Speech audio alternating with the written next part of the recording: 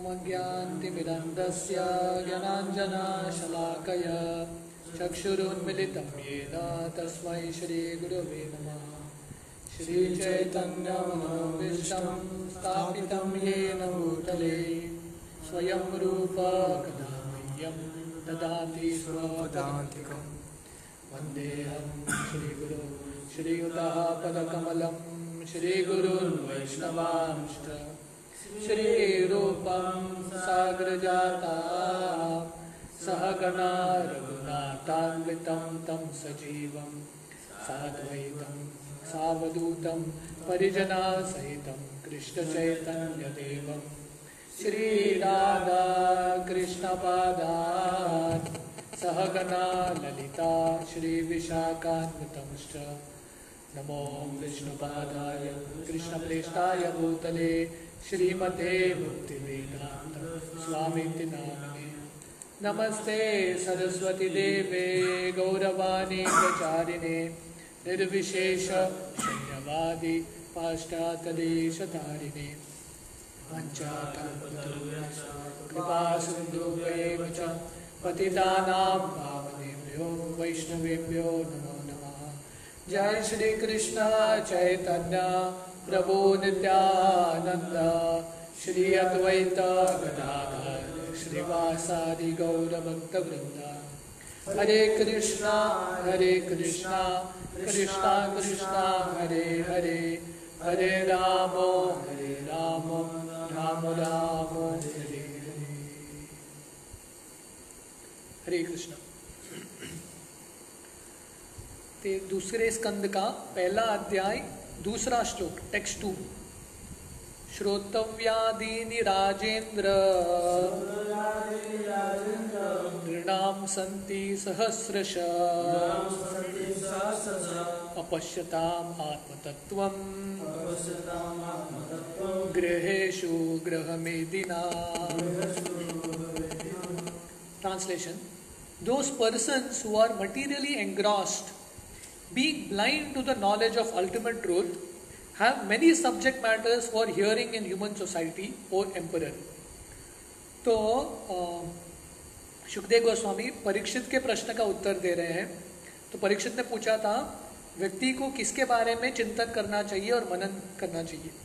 तो शुकदेव गोस्वामी बोलते हैं जो लोग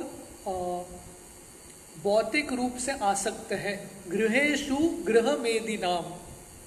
गृहमेदि का मतलब है जो अपने घर के प्रति भौतिक रूप से आसक्त हैं, ऐसे लोगों को भगवान के बारे में जो आत्म तत्व है उसके बारे में ज्ञान नहीं है। अपश्यताम आत्म तत्वम, आत्म तत्व के बारे में वो अज्ञान में है, वो अंधे हैं। और ऐसे लोग अलग अलग विषयों का चर्चा करते हैं। नृणाम संति सहस्रश, हजारों विषय का चर्चा करते हैं पर भगवान के बारे में चर्चा नहीं करते। Purport: In the revealed scriptures there are two nomenclature for the householder's life. तो हमारे शास्त्रों में जिनका घर गृहस्थी है उनके ऐसे लोगों को दो शब्द उपयोग किया जाता है। One is गृहस्थ and the other is गृहमेदी। एक है गृहस्थ और दूसरा है गृहमेदी। इन दोनों में फर्क क्या है? The grahasthas are those who live together with wife and children but live transcendentally for realizing the ultimate truth. तो गृहस्थ कौन है? जो अपने पत्नी के साथ बच्चों के साथ रहते हैं पर आध्यात्मिक रूप से जीते हैं और उनके परिवार का लक्ष्य है हमको भगवान के बारे में जानना है, भगवान को प्राप्त करना है।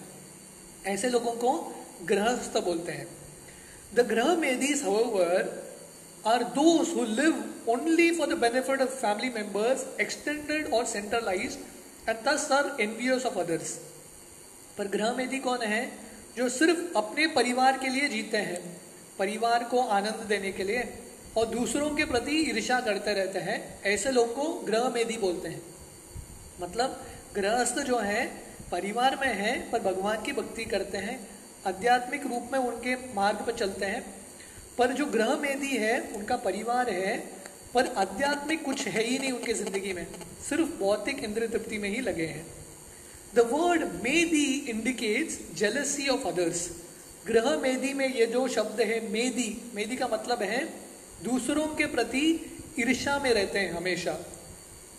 द ग्रह मेदीज being interested in family affairs only are certainly envious of others. तो इसलिए जो ग्रह मेदी है, क्योंकि अपने परिवार के बारे में चिंतन करते हैं, परिवार को भोग देने के बारे में चिंतन करते हैं, इसीलिए ऐसे जो ग्रह मेदी है दूसरे जो लोग हैं जिनका परिवार है इनसे ईर्ष्या करते रहते हैं। Therefore, one Graha Medi is not on good terms with another Graha Medi. In the extended form, one community, society or nation is not on good terms with another counterpart of selfish interest. तो इसलिए क्योंकि ये पूरे दुनिया में व्यक्ति एक दूसरे से ईर्ष्या करते रहते हैं, इसलिए एक ग्रह मेदी का संबंध दूसरे ग्रह मेदी के साथ अच्छे तरह से होता नहीं है, एक दूसरे के प्रति ईर्ष्या करते रहते हैं। इसलिए पारिवारिक के रूप में या समाज के रूप में या देश के रूप में दो नेबर्स के बीच में हमेशा कलह या झगड़ा होते रहता है। ये भौतिक दृष्टिकोण है जहाँ पे एक दूसरे के साथ ईर्ष्या से लोग रहते हैं। जैसे एक जो केकड़ा होता है, क्रैब, वो एक दूसरे का पैर खींचता रहता है नीचे, तो वैसे ही ये दुनिया में एक जो ग्रह मेदी है दूसरों के प्रति ईर्ष्या के साथ जीते रहते हैं। In the age of Kali all the householders are jealous of one another because they are blind to the knowledge of ultimate truth. तो ये कलयुग में जो परिवार में रहते हैं ग्रह मेदी है एक दूसरे के साथ ईर्ष्या करते रहते हैं, क्योंकि वो आध्यात्मिक रूप से अंधे हैं। आध्यात्मिक उनका लक्ष्य नहीं है, इसलिए उनका लक्ष्य क्या है, ये जिंदगी में हमको सफल बनना है, और ये जिंदगी में खुश होने के लिए क्या करते हैं, दूसरों को नीचे खींचते हैं। जैसे केकड़ा होता है दूसरों को नीचे खींचता है, दूसरे केकड़े को अगर वो ऊपर चढ़ रहा है, तो वैसे ये दुनिया में हर एक व्यक्ति एक दूसरे से ईर्ष्या करके एक दूसरे का पैर नीचे खींचते रहते हैं। They have many subject matters for hearing, political, scientific, social, economic and so on. But due to a poor fund of knowledge, they set aside the questions of the ultimate miseries of life, namely miseries of birth, death, old age and disease. तो ऐसे जो लोग हैं, जो ग्रह मेदी हैं, अनेक सारे विषयों के बारे में चर्चा करते हैं, श्रवण करते हैं, इसके बारे में, पॉलिटिक्स के बारे में, राजनीति के बारे में, या विज्ञान के बारे में, या आर्थिक दृष्टिकोण से अलग अलग विषयों के बारे में चर्चा करते हैं। पर क्योंकि उनके पास ज्ञान कम है, इसलिए सबसे महत्वपूर्ण प्रश्न के बारे में चिंतन करते नहीं है। जन्म, मृत्यु, जरा, व्याधि, इसके बारे में चिंतन करते नहीं है। ये भौतिक दुनिया में कष्ट क्यों है, इसके बारे में सुनना नहीं चाहते। कौन सा विषय सुनते हैं, जो विषय से उनको इंद्र तृप्ति मिलता है, ऐसे विषय के बारे में सुनते रहते हैं, और ऐसे हजारों विषयों के बारे में उनका मन घूमता रहता है। Factually, the human life is meant for making an ultimate solution to birth, death, old age and disease. But the Graha Medis, being illusioned by the material nature, forget everything about self-realization. तो मनुष्य जिंदगी किसके लिए दिया है, ताकि जन्म, मृत्यु, जरा, व्याधि इसका पूर्ण रूप से हल कर सके, ये समस्याओं का समाधान कर सके, इसके लिए मनुष्य जिंदगी दिया गया है।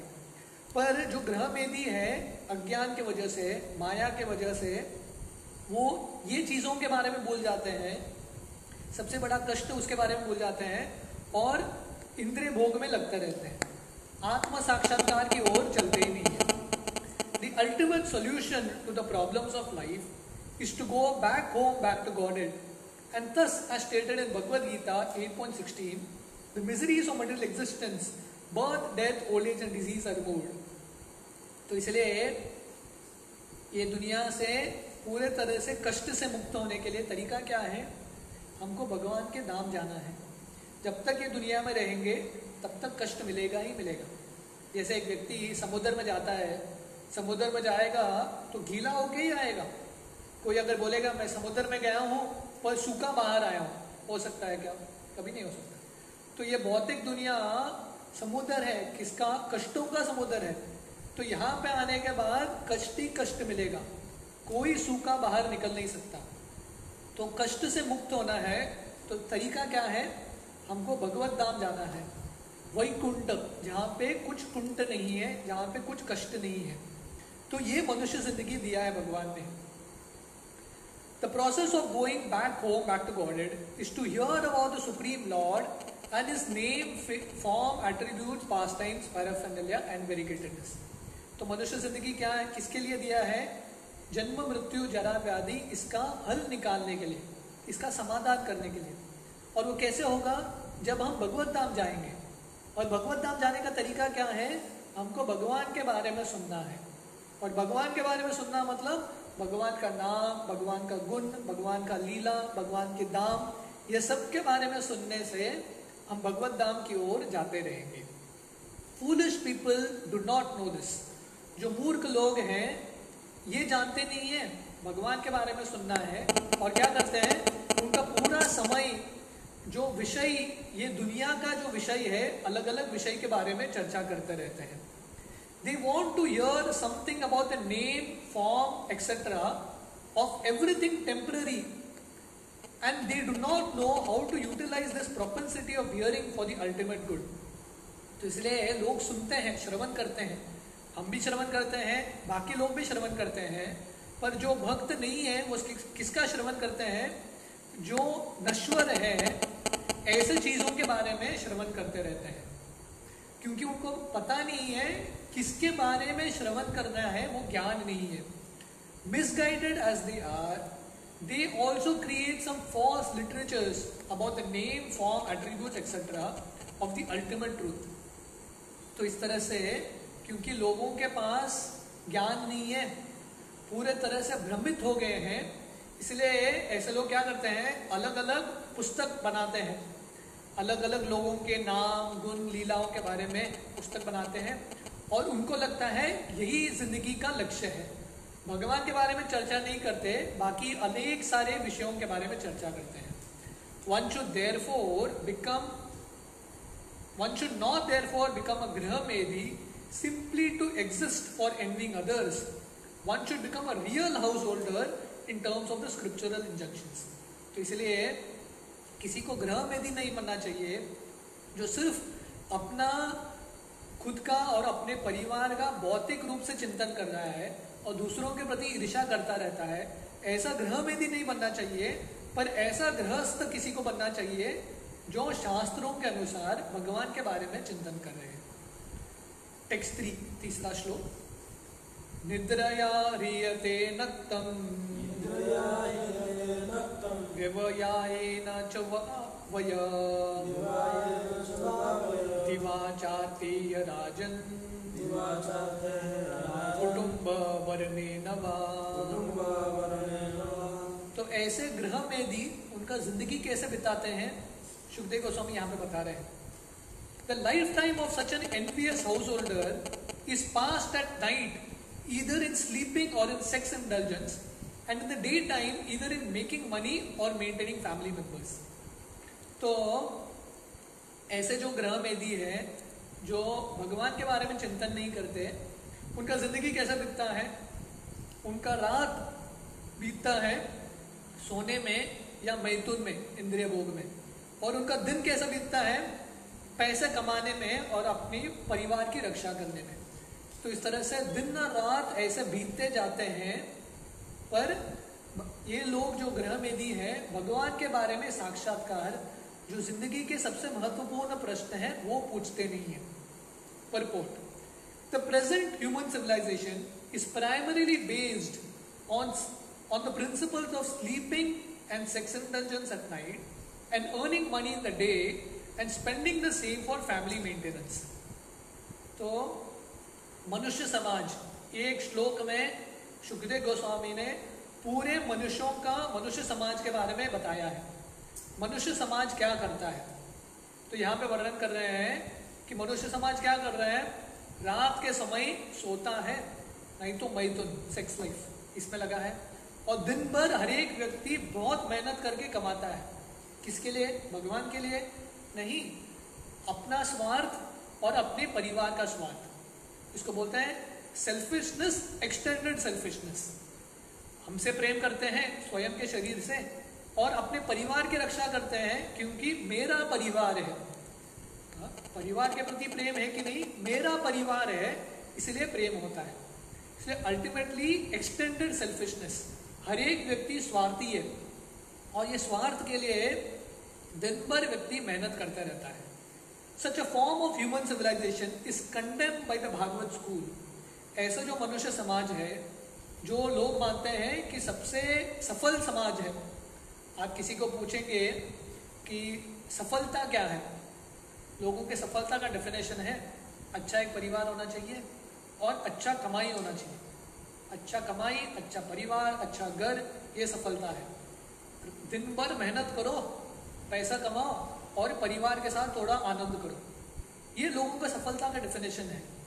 पर ये जो भागवत स्कूल है, भागवतम है, शुकदेव गोस्वामी, ऐसे जो मनुष्य समाज है उसका धिक्कार करते हैं। बोलते हैं ऐसा मनुष्य समाज एक्चुअली सही समाज नहीं है, ये मनुष्य का लक्ष्य नहीं है।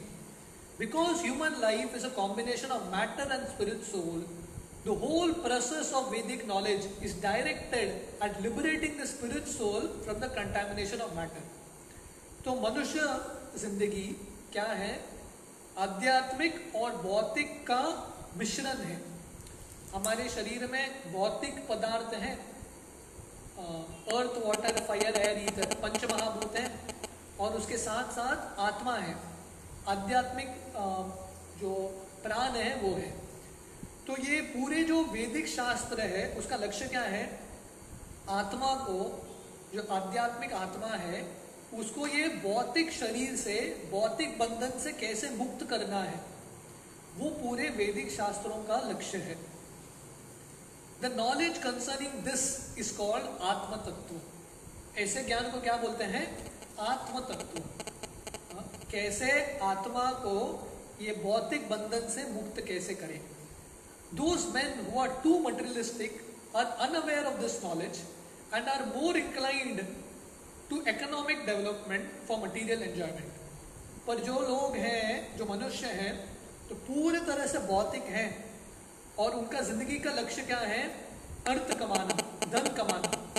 और ऐसे लोगों को आत्मा के बारे में बिल्कुल ज्ञान नहीं है।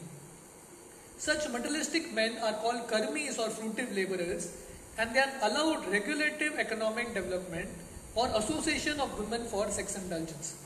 तो ऐसे जो लोग हैं जिनको आत्मा के बारे में बिल्कुल ज्ञान नहीं है, पूरे तरह से भोग में ही लगे हैं, ऐसे लोगों को कर्मी बोला जाता है। और ऐसे कर्मी को थोड़ा सैंक्शन है। सैंक्शन क्या है? ठीक है, आप अर्थ कमाओ और स्त्रियों का संग भी करो, शादी करो और स्त्री का संग करो। Those who are above the karmis, that is the jnanis, yogis and devotees, are strictly prohibited from sex indulgence. तो कर्मी है, कर्मी का कंसेशन है। कंसेशन क्या है? धन कमाओ और स्त्री के साथ संग कर सकते हो, फैमिली, विवाह संस्कार के बाद। पर उस कर्मी के ऊपर जो ज्ञानी है, योगी है और भक्त है, इन तीनों को वर्जित है मैथुन, या स्त्रियों के साथ संग करना वर्जित है। मतलब ज्ञानी भी आध्यात्मिक रूप से प्रगति करना चाहता है, योगी भी और भक्त भी। मतलब जो आध्यात्मिक रूप से प्रगति करना चाहता है उनके लिए स्त्रियों का संग वर्जित है। जितना दूर रहेंगे उतना फोकस रहेगा मार्ग में। The karmis are more or less devoid of Atma Tattva knowledge and as such their life is spent without spiritual profit. तो ऐसे जो कर्मी हैं, जो ग्रहमेधी हैं, उनको आत्म तत्व के बारे में पता नहीं है और उनका पूरा जिंदगी बेकार हो जाता है, क्योंकि आध्यात्मिक रूप से वो धन नहीं कमाते, भौतिक रूप से धन कमाते हैं। पर भौतिक रूप का धन अगले जिंदगी में लेके जा सकते हैं क्या? नहीं। इसीलिए वो बुद्धिमान नहीं है, क्योंकि उन्होंने आध्यात्मिक धन नहीं कमाया है। The human life is not meant for hard labor for economic development, nor is it meant for sex indulgence like that of the dogs and hogs. तो मनुष्य जिंदगी अर्थ कमाने के लिए, धन कमाने के लिए बहुत मेहनत करके, उसके लिए मनुष्य जिंदगी नहीं है। क्यों? क्योंकि शरीर का पालन करने के लिए भगवान ने इतने सारे पशु बनाए हैं, वो लोग कितना मेहनत करते हैं, उनका तो खाना मिलता है। हम बोलेंगे मनुष्य को ही मेहनत करना है इतना, और किसके लिए मेहनत करना है? धन कमाने के लिए। और धन एनीवे आप अगली जिंदगी में लेके नहीं जा सकते। जैसे वो महामूर्ख का कहानी है, एक राजा था, वो गुरु आके, एक साधु आके उसको बोलता है भगवान की भक्ति करो। वो बोलता है नहीं नहीं, मुझे धन कमाना है, मुझे बहुत बड़ा व्यक्ति बनना है। तो साधु एक मूर्ख व्यक्ति को रखते हैं उसके राज्य में, उसको बोलते हैं राजा को एक मूर्ख व्यक्ति को रखो और राज्य में घूमता रहेगा, भ्रमण करता रहेगा और उसको तनख्वाह देते जाओ, सैलरी देते जाओ। राजा बोलता है इतना तो कर सकता हूँ मैं। एक मूर्ख व्यक्ति को ढूंढता है और बोलता है तुम राज्य में ऐसे ही घूमते रहो, मैं तुमको तनख्वाह देता रहूंगा। ऐसा दिन बीतते जाता है और राजा का मृत्यु का समय है। तो राजा हर एक व्यक्ति को धन्यवाद बोलता है, हर एक सेवक को बुला के उनको पैसा देता है। तब उसका याद आता है मेरे जो सैलरी में मेरा एक मूर्ख भी है, उसको भी थोड़ा संतुष्ट करता हूँ जाते जाते। तो उसको बुलाता है और बोलता है अभी तुमको काम करने की जरूरत नहीं है, छुट्टी तुम्हारा, घर बैठे बैठे तुमको पेंशन मिलेगा, हाँ सैलरी मिलेगा, कुछ मत करो। पर एक काम करो, तुमसे बड़ा एक मूर्ख को ढूंढो और उसके हाथ में ये मूर्ख का डंडा दे दो। तू मूर्ख है तो एक महामूर्ख को ढूंढो। तो ये जो मूर्ख है वो तो डंडा है मूर्ख का, राजा के हाथ में दे देता है और बोलता है कि आप सबसे बड़े महामूर्ख हैं। क्यों? क्योंकि पूरे जिंदगी भर धन कमाया आपने है, पर वो धन तो अगले जिंदगी में आप लेके नहीं जा सकते। तो ये कर्मी का जिंदगी है, पूरा जिंदगी भर मेहनत करता है पर उसको पता नहीं कि ये जो पैसा है मैं अगले जिंदगी में लेके नहीं जा सकता। तो इसलिए उनका बुद्धि कम है और दिन भर मेहनत करते हैं और इंद्रिय भोग, मैं तो जैसे पशु करते हैं वैसे जो इंद्रिय भोग में लगते हैं। इसलिए ऋषभदेव अपने पुत्रों को बोलते हैं नरदेहम आद्यम नायम देहम देहम आजाम न लोके कष्टाम कामाम हरहते विद्भुजाम। ये तो बोलते हैं ये जो मनुष्य जिंदगी है पशुओं की तरह भोग करने के लिए नहीं है। तो मनुष्य जिंदगी क्या है? तपो दिव्यम पुत्र कायेन सत्वम शुद्धेत यस्मात् ब्रह्म सौख्यम तो अनंतम। तो बोलते हैं मनुष्य जिंदगी किसके लिए है? तपस्या करने के लिए। और तपस्या करके सबसे जो ऊंचा सुख है, आनंद है, ब्रह्म सौख्यम तो अनंतम, वो आनंद प्राप्त करने के लिए है। तो ये मनुष्य जिंदगी किसके लिए है? It is specially meant for making a solution to the problems of material life and the miseries thereof. मनुष्य जिंदगी इंद्रिय भोग करने के लिए नहीं है, ये दुनिया का जो समस्या है जन्म मृत्यु जरा व्याधि, इसका हल करने के लिए है। ऐसा जिंदगी जीना चाहिए ताकि हम वापस एक जन्म न मिले। So the karmis waste their valuable human life by sleeping and sex in dungeons at night and by laboring hard in the daytime to accumulate wealth, and after doing so they try to improve the standard of materialistic life। पर जो कर्मी हैं जिनको आत्मा के बारे में पता नहीं है, भगवान के बारे में पता नहीं है, दिन भर मेहनत करते हैं और रात भर सोने में या मैथुन में उनका समय व्यर्थ हो जाता है। The materialistic way of life is described herein in a nutshell, and how foolish men waste the boon of human life is described as follows। तो एक श्लोक में सुखदेव गोस्वामी ने समझाया है कि कैसे मनुष्य मूर्खता से अपना पूरा जिंदगी व्यर्थ कर देता है, सिंपली वेस्टिंग हिज टाइम। गधे की तरह, गधा होता है इतना बोझ, कभी कभी ये जो धोबी है ना उसके साथ गधा काम करता है, धोबी गधे के ऊपर इतना बोझ डालता है, इतना बोझ डालता है और गधा काम करता रहता है। और दिन के अंत में क्या मिलता है उसको? थोड़ा घास मिलता है, वो भी सूखा हुआ घास। ये गधा क्यों है? क्योंकि उसको पता नहीं घास बहुत है बाहर। एक सूखे हुए घास के लिए इतना मेहनत करने की जरूरत है क्या? बाहर घूमो, वो नौकरी छोड़ दो, घूमते रहो बाहर, इतना घास मिलेगा खाने के लिए। क्योंकि उसको पता नहीं है गधा है और गधे से काम किया जाता है। तो वैसे ही ये दुनिया में लोग इतना मेहनत करते हैं गधे की तरह, क्योंकि उनको पता नहीं है जिंदगी का लक्ष्य क्या है। आनंद प्राप्त करने के लिए इतना इंद्रिय भोग करने की जरूरत नहीं है। इसलिए वर्णन आता है ये संसार क्या है? पवर्ग, प वर्ग का मतलब है प फ भ भ म। प का मतलब है परिश्रम, बहुत परिश्रम करो, इतना परिश्रम करो कि मुंह से झाग निकलता है, फेन निकलता है। प फ का मतलब है फेन। फिर उसके बाद व्यर्थ, इतना परिश्रम करने के बाद कुछ मिलता है क्या हाथ में? कुछ नहीं मिलता, सब व्यर्थ में जाता है। और उसके ऊपर भय, डर आता है। सफल भी हो गया व्यक्ति, डर के साथ रहता है। हाँ, बैंक में बहुत सारा पैसा है तो डर लगता है कौन पैसे को लूटेगा, घर में सोना है तो कौन आके चुराएगा, हमेशा डर रहता है, भय।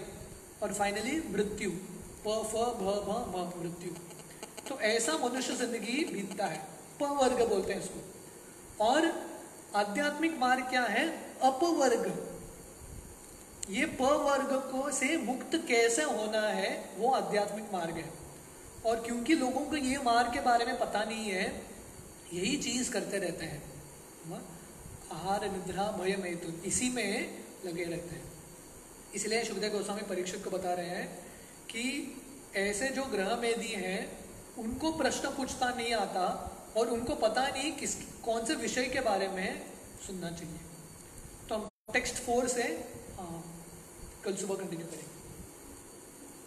हरे कृष्णा।